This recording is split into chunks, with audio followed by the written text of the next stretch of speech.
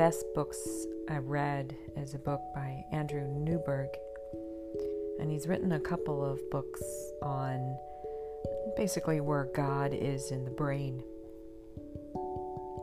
And he's done a bunch of studies that look at what happens to the brain when you meditate and when you pray. And he did some interesting studies on Buddhist monks and Benedictine sisters. And he found the exact same thing happens in the brain with both of these groups. And it makes you think like,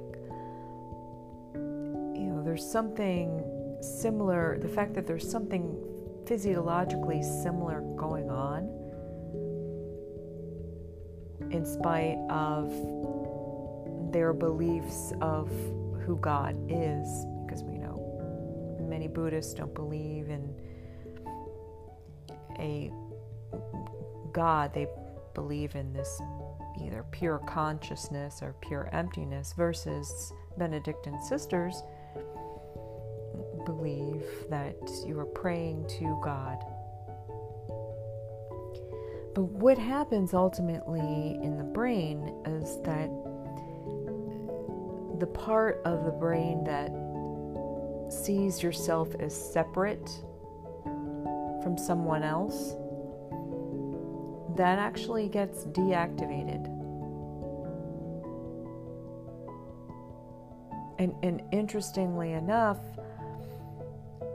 when he did studies of Pentecostal people, that part of the brain that sees itself as separate actually gets more activated. But I want to get back to this idea of recognizing that individuality and that part of the brain that just gets desaturated, gets kind of melted away. Well, not really, but this idea of I'm separate from you gets melted away. And so that's why when you meditate and when you really have a very deep spiritual practice, you eventually become very unified with others, but just maybe this transcendent self, this connection to others that really kind of puts a covering over that sense of loneliness. And I describe it a little bit in my book, but for so many years I had struggled. I wanted to be married, and I hated coming home to an empty home. And certainly having a dog or two helps with that.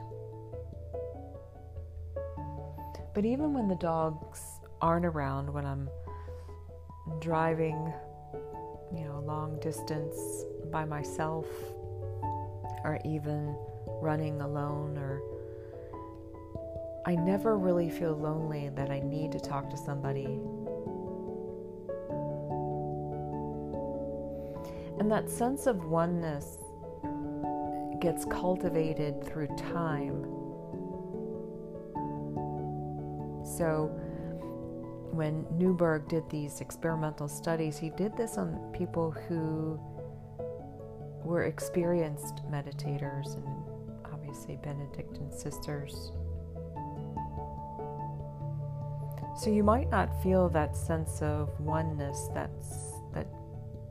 dissolving of individuality when you begin to explore prayer practice or a meditation practice.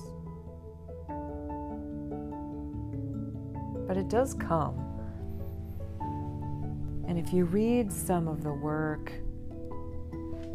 of many contemplative traditions, you'll see that common theme.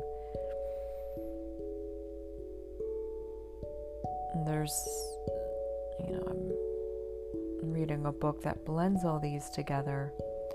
And this person, Gabriela Mistral, wrote, "The nighttime is empty, nothing from the mountains to the sea. But I am not alone, for you rock me. The sky is deserted, even the moon falls into the sea. But I am not alone, for you hold me. The world itself is deserted, all creatures are sad to see. But I am not alone, for you hug me." So that idea of unity with all creatures of the earth gets cultivated through time. See if you can experience it.